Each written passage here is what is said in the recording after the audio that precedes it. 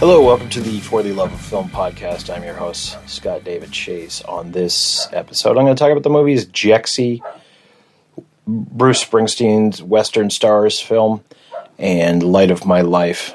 This is probably going to be a shorter episode because I just did a really long one with my friend Michael Venn where we talked about Robert Eggers' The Lighthouse, and we talked about many things in that episode, and that should have been the previous episode, so if you missed it, it was a lot of fun talking to my friend Michael, and we covered a lot of ground, covered a lot of different stuff. But anyway,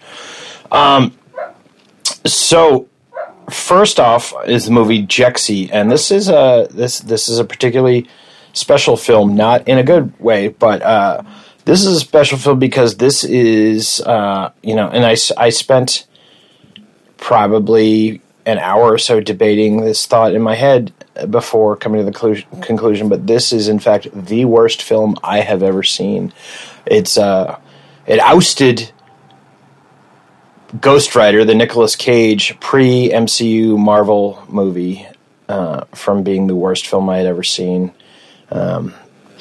This movie was awful. I will say, going into the theater, I was supposed to be seeing the 40th anniversary cinematic showing of Ridley Scott's 1979 film Alien, which is, one of my favorite films. It's widely considered one of the greatest films ever made, and I had never seen it in the theater. Still have not seen it in the theater because the theater that I went to, the times that they had posted on their website and the times that they actually were showing the movie were off by an hour and 20 minutes, so I showed up and the movie was almost over, and they were only doing one showing. So even though I had bought a ticket online, the time that my ticket showed was not the time the movie was actually showing. So the only real condolence they gave me was, oh, you can just exchange it for something else.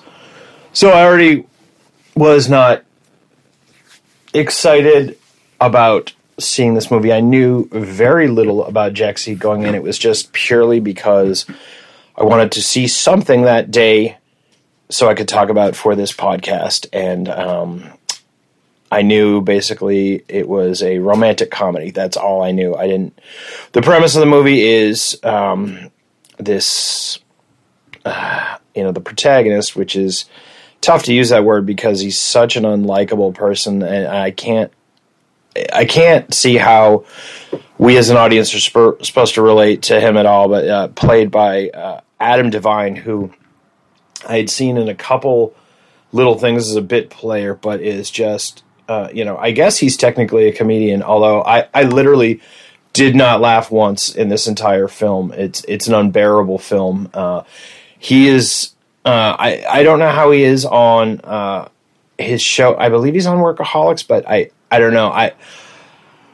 This character in the movie made me want to find Adam Devine and punch him in the face. I'm sure he's a lovely person in real life, but is just an obnoxious, annoying, nothing enjoyable or redeemable about this character. Yet somehow we're supposed to believe that Alexandra Shipp, who has played Storm in the last couple Marvel, they are Marvel characters, but they're not MCU.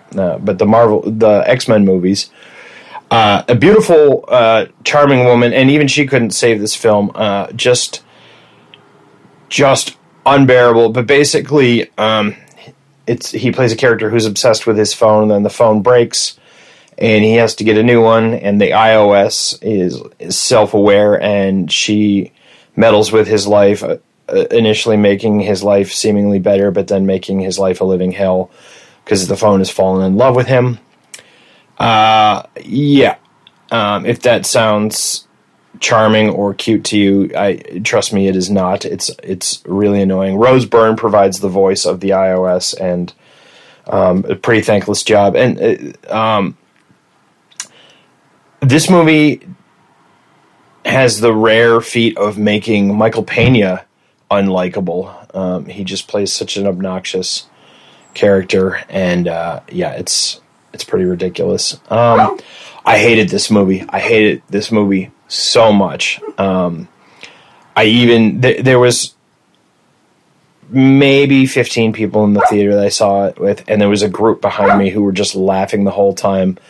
And, as the credits were rolling at the end, one of them actually said to the other, "Man, that movie was hysterical." And I actually blurted out to them, "No, it wasn't." And, they looked at me very confused that, A, I was going to address them, but B, that I didn't like what clearly was something that they enjoyed a great deal. And I'm not trying to be a killjoy. I was just so angry at this film.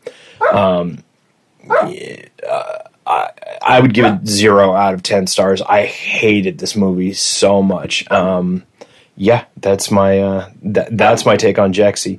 So the next one I saw was Western Stars, which is it's not a documentary per se. It's not a concert film per se. It's kind of both, but it's kind of something different. So Bruce Springsteen's 19th album, titled Western Stars, came out earlier this year, and it's not with his longtime band, the E Street Band. It's dubbed as a solo record. He's done a few of these, but I look at a Bruce Springsteen solo record the same way I looked at Tom Petty's solo records, because he was the primary songwriter of his band. The band is named after him. So they're kind of all solo records, but stylistically it's different than a lot of the stuff he's done with the E Street Band. There are no horns on this album. There's a lot of strings, and in fact, the concert that was performed for this film is done with a 30-piece orchestra. I'm sorry, I said there were no horns. There's not the saxophone that Clarence Clement and then Jake Clemens are known for in the E Street Band. There are a couple trumpets in this orchestra, but it's a pretty muted thing. It's definitely steeped in folk singer-songwriter and also kind of a country vibe. It's less rock and roll than a lot of Bruce Springsteen's stuff, but it's firmly in the singer-songwriter vein. To be honest, I appreciated the album. I am a Bruce Springsteen fan, but it didn't strike me as one of his better films or one of his better albums. I know my buddy Greg Gaskell, who has been on this podcast quite a lot, who's much bigger Bruce Springsteen fan than I am, really loves that album. But the great thing about this film is, so it is performed live, but it's performed live in the barn on Bruce Springsteen's property. They had the orchestra set up in it, and they invited probably about 100, 150 friends to watch them play. So it's not a traditional concert film. It's a very intimate thing.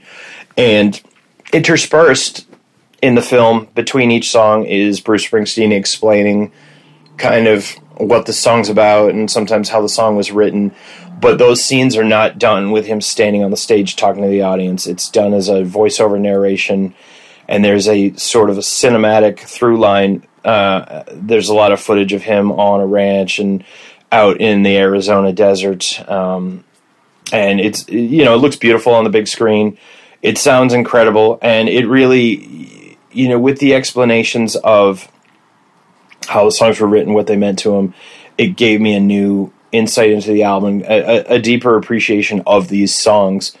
So I really enjoyed it. It's one of those things that, is about redemption and evolving and growing, and how the audience has grown with him over time, and how he's grown and changed as a human.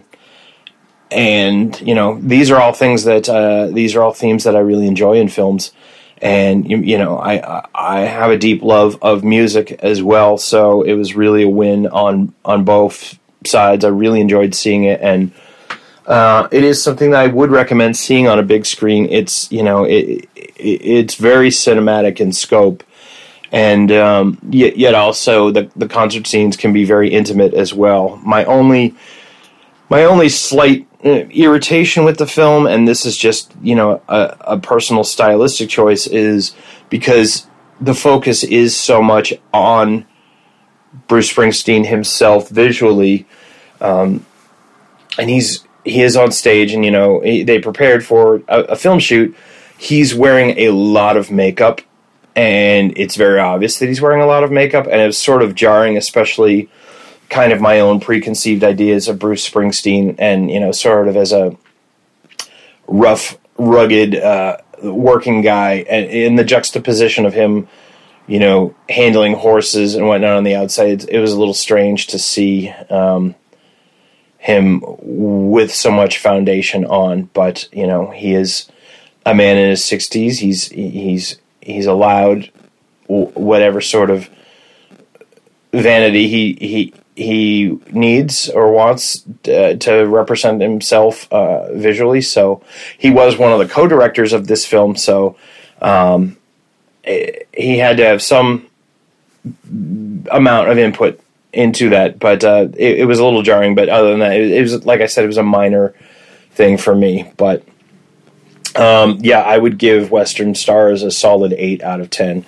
And then the last film that I watched, I actually saw it on home video. I don't think it played anywhere around here. It's a film called Light of My Life, which is written, directed, and also starring Casey Affleck. Also starring a very capable young actress, Anna Panowski.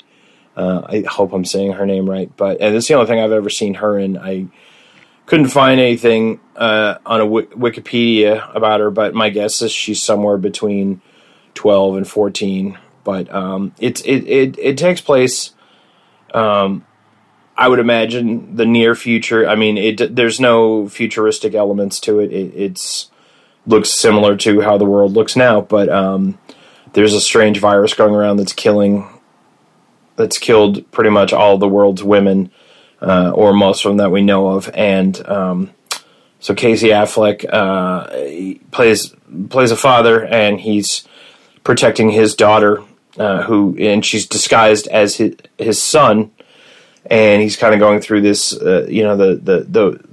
this wasteland of humanity.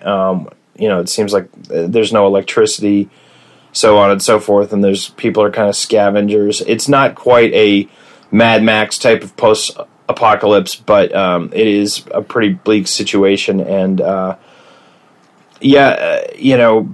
the few people that realize that he's got a girl with him, pose a real threat to them. But it's not really an action-adventure. It is definitely a drama. It's about man's determination to protect his daughter, but, also trying to figure out how to be a father to a young woman. Her mother has passed. She's played by Elizabeth Moss in flashbacks, and it was a really beautiful, tender, and a couple moments very violent and frightening film. But and I say frightening not in like a horror sense, but because the dangers are very real and it's very realistic things to be concerned about. Another great performance from Casey Affleck. Pulling off triple duty as writer, director, and star. And I really, really enjoyed this film. I wish I'd seen it on the big screen, just because most of the film takes place in the wilderness, and I'm sure it looked beautiful. But I really, really liked Light of My Life a lot. I would give it also 8 out of 10 stars. Definitely recommend it. So those are the films that I saw over the last couple weeks, and I'll be seeing another movie this afternoon, so I'll be talking about that soon enough for you. Thanks for listening. Bye.